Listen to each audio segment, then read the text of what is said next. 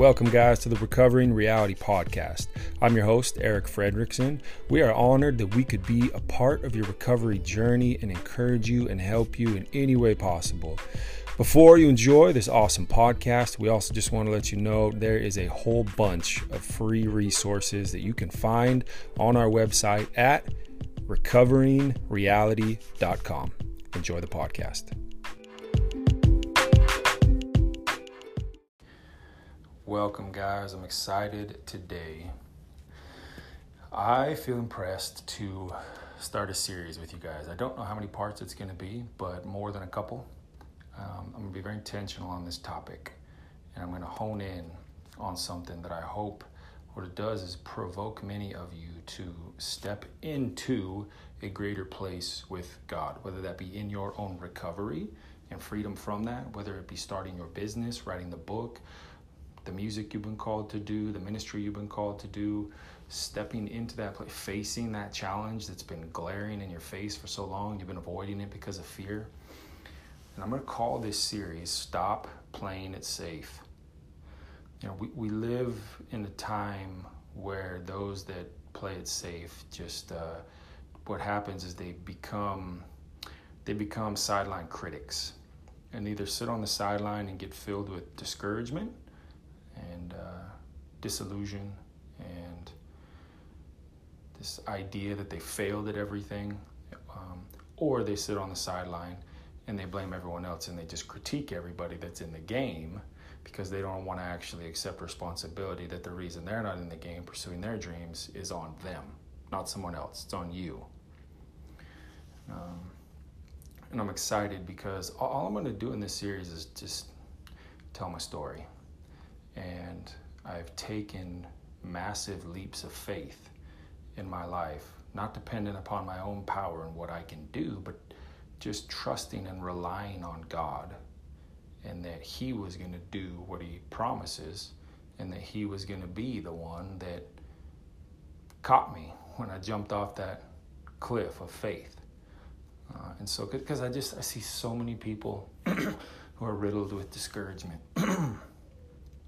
They're filled with this idea that they failed. They are filled with this fear of what if I try and fail, or here's the truth. I think subconsciously a lot of people grab a hold of this thing of they're not worthy of success.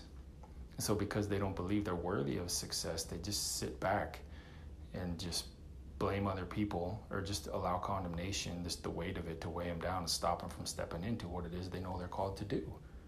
Or sit on the sideline and blame well, it's their fault. Well, if that wouldn't have happened, well, if he wouldn't have done it, well, if she, well, if so-and-so, and the more we try and play it safe, the more we're going to be set up for those kind of traps. Even the Bible itself, it says those who put their hand to the plow and look back aren't fit for the kingdom of God. In context, what we're talking about here is, listen, my past, I don't think I've failed, okay? I've learned so many different things, all right? And there's certain things that you can only learn with God by going through stuff. I mean, come on, look at all the amazing stories in the Bible, the people in history, the people who have these amazing businesses and entrepreneurs. It's like they refuse to sit back and play it safe.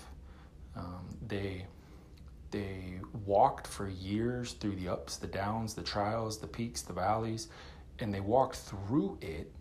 And just because they never gave up and kept going, they learned so many amazing things that, first of all, they stopped the cycle, a lot of cycles in their life, just because they learned from experience and stopped. They didn't enjoy the wrong fruits of their labor, so they changed. But the biggest thing is they just didn't give up. They refused to play it safe. They just didn't give up. You can think of so many different people. Study Winston Churchill's life. Study Steve Jobs' life. Study Trump, president right now. He went bankrupt multiple times. Just didn't give up. Study great athletes. Study great musicians. You know, the Beatles. The Beatles played in a dive bar in England for Malcolm Gladwell states it, for over 10,000 hours.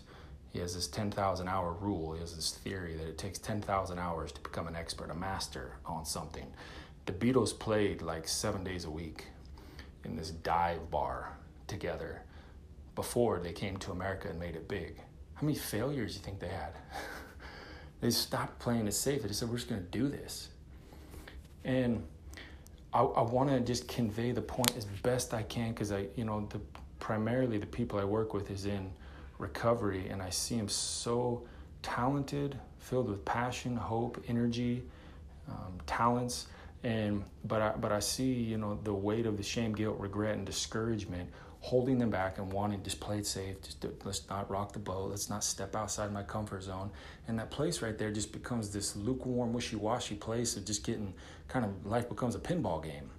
Instead of taking the leap of faith into what it is I'm called to do and doing it, and just saying, there's no plan B.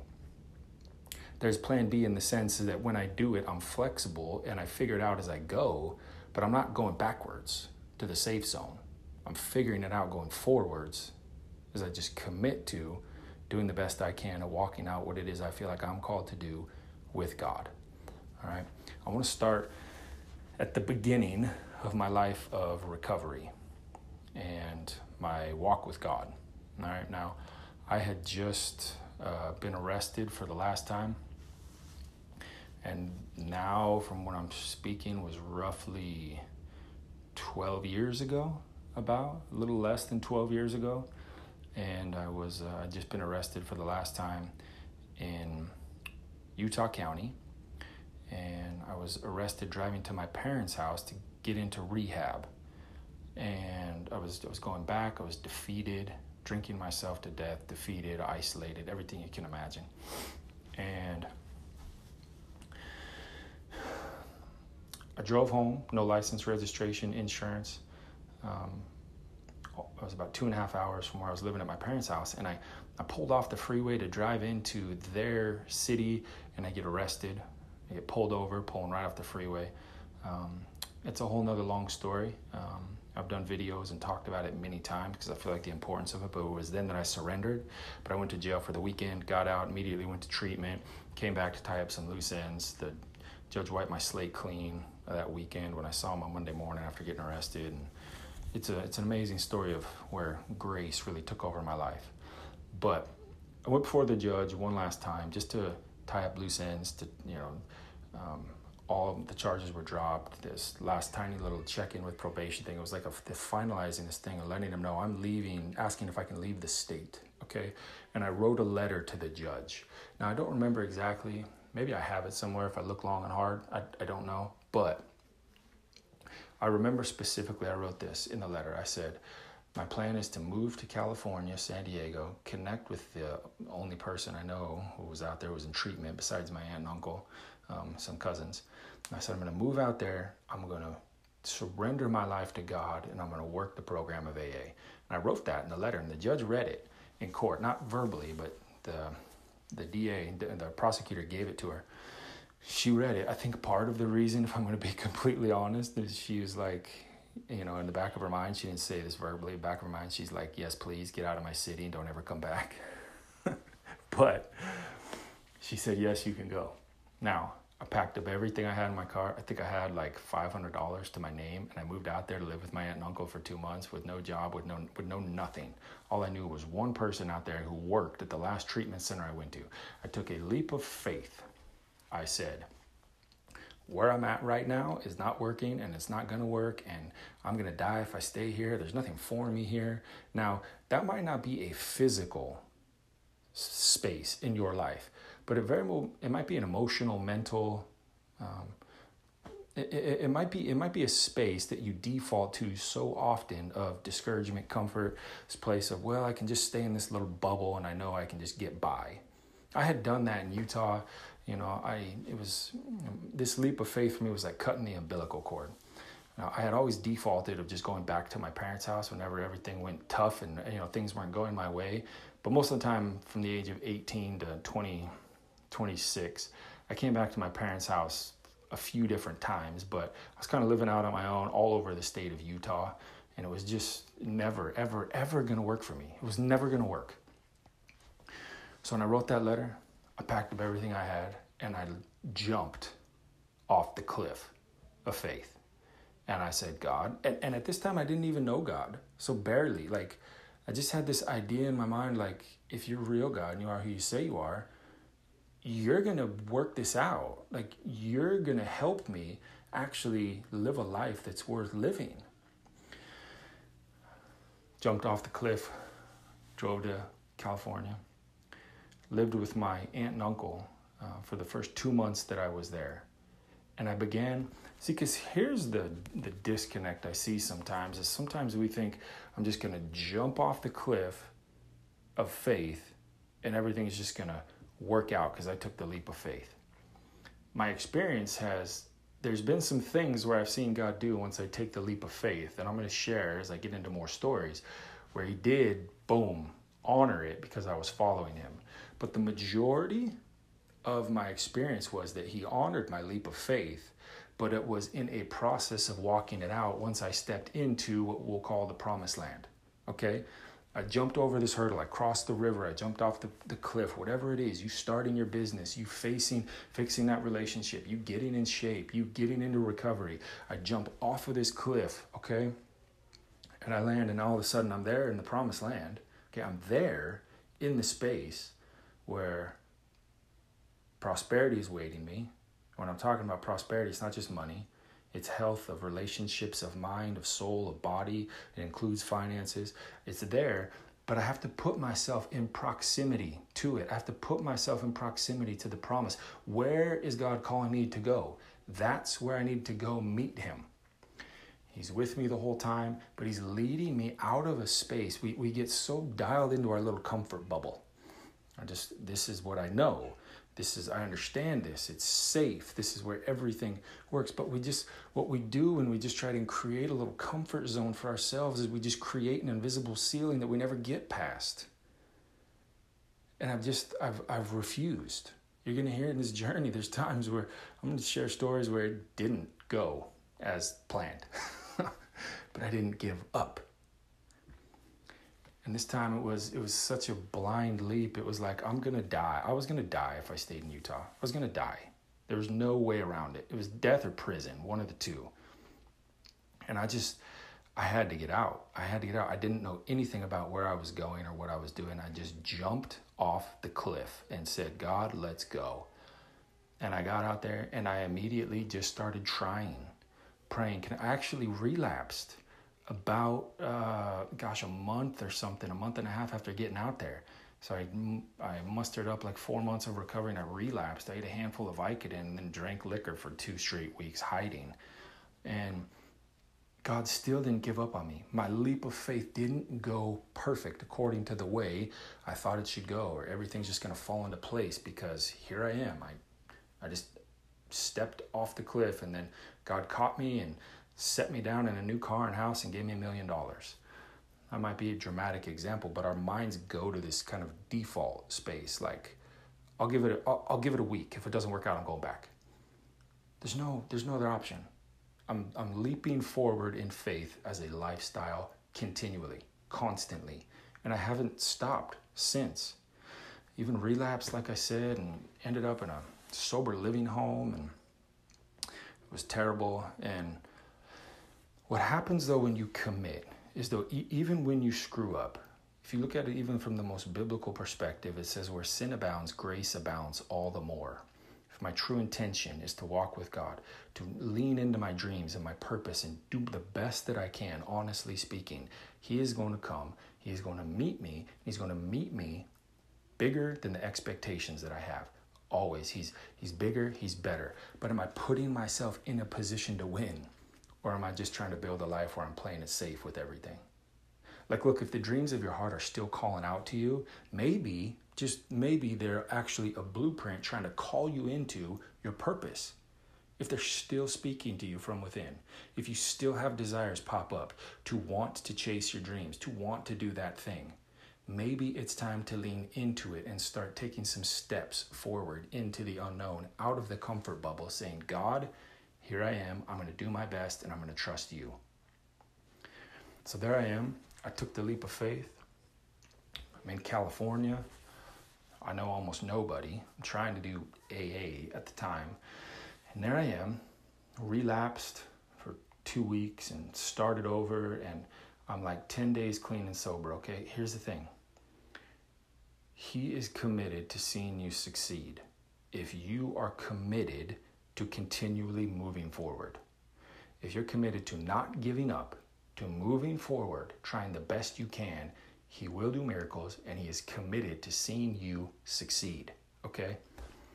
There I am 10 days or so into my recovery again, and I'm running out of favors to call. I'm running out because my I was asking a sister to pay the bill on my weekly recovery. I didn't have a job. Everything was about to fall apart again. Everything, and might have to just default and go back to Utah. I didn't know. But what happens? Then God shows up. Okay, and I'm in that spot, and would you know it? Out of nowhere, my friend, pretty much the only friend I had out there at the time who worked at the treatment center, her and her boyfriend, who I didn't know yet, who are still friends, she called me up and she said, hey, I'm going to be out of town for about 10 days, and my boyfriend is going to be out of town for like 5 days, and he's home for a day, he's out of town for 6 days, whatever.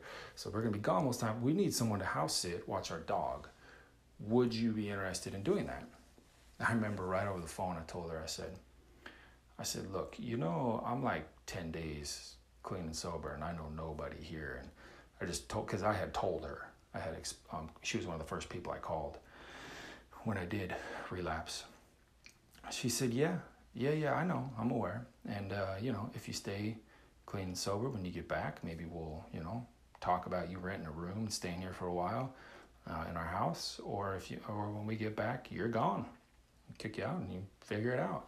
I said, deal. I'll be there in an hour. Packed up. I still had like a half a week left on my rent at the sober living place. I packed up, drove down to my new home, and continued to figure it out. God shows up in these places where it's about like, oh man, it was a wrong decision. Here we go again. Why did I do this? Of course, this is the end right here. And boom. No, it's not. Grace is going to keep you going. Nope, this isn't the end. Don't worry. My riches never run dry. Here you go. Let me supply you and help you move forward into a life that you really want to live, and the life I've called you to, and the purpose and dreams that you have on your life. When we take a risk, now let's paint the picture here, okay? I stood in front of that judge where I was tying everything up the last time I ever went before a judge. I wrote that letter, and I made a verbal written declaration to God, okay? And I said, I'm going out there to pursue God and AA and try and make a life. God says, I can work with that. All right, let me do my part now. I even went out there and failed, but grace comes crashing in. Would you believe it that they actually lived there for 2 months for free before they started charging me rent, so I could find a job, get my feet under me a little bit. And I ended up living there for 2 years, and it became the launching pad to my entire life in recovering with Jesus. It became the launching pad to everything in my life that is good today. It all started just because I said, I can't stay where I'm at. I'm going to take this leap of faith. I'm going to trust God, and He's going to do His part, and I'm going to try my best. And it changed the entire bearing on the compass. It changed the trajectory over the course of my whole entire life. So my question to you is, where is it you're at right now that you're just done with it? You're done. Like, I can't stay depressed anymore, okay? I have to get into action and do something. I can't stay in this relationship anymore. I can't do it, whatever relationship that is. I can't sit back any longer and not write this book. I can't sit back any longer and not pursue trying to start this ministry, to start this business. What's the space that you're in right now that you're saying to yourself, I just can't do this anymore. I can't do it. I'm done. You don't have to figure it all out. I didn't have it all figured out when I went to California. I didn't have it all figured out. There's no way.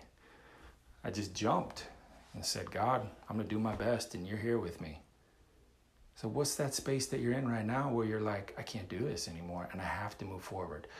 God's not calling you to do it all perfect or have it all figured out. He's saying, Step out of your little comfort bubble that you have constructed for yourself and trust him and do your best and watch him shine, watch him come through when you need him, and watch him create a new life for you and make you look brilliant in the process when it was all him the entire time. So we've just started this journey, but I'm going to share story after story after story after story. I'm just going to hammer this because I'm so tired of seeing people sit back in their little comfort zone they've created, sit back and try and play it safe. I'm so tired of it because I can see the potential in people. I can see the dreams in people, and I see their lack of just trusting God. You don't have to figure it all out. I can't say that enough. You don't have to figure it all out. Yes, get a vision. Yes, get a plan. Yes, pray. Yes, process it with people. Yes, have them praying for you. Yes. Okay. But listen, the bottom line is this. Get out of your comfort zone and trust God and watch him do what only he can do on your behalf. Hopefully this lights a little fire under you, because we're going to continue talking about this. I'm going to have guests talk about it. We're going to have discussions.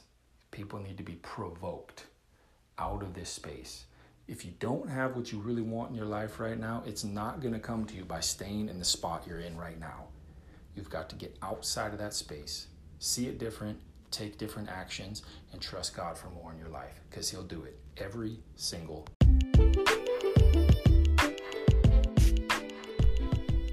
Thanks for joining us on another episode of the Recovering Reality Podcast.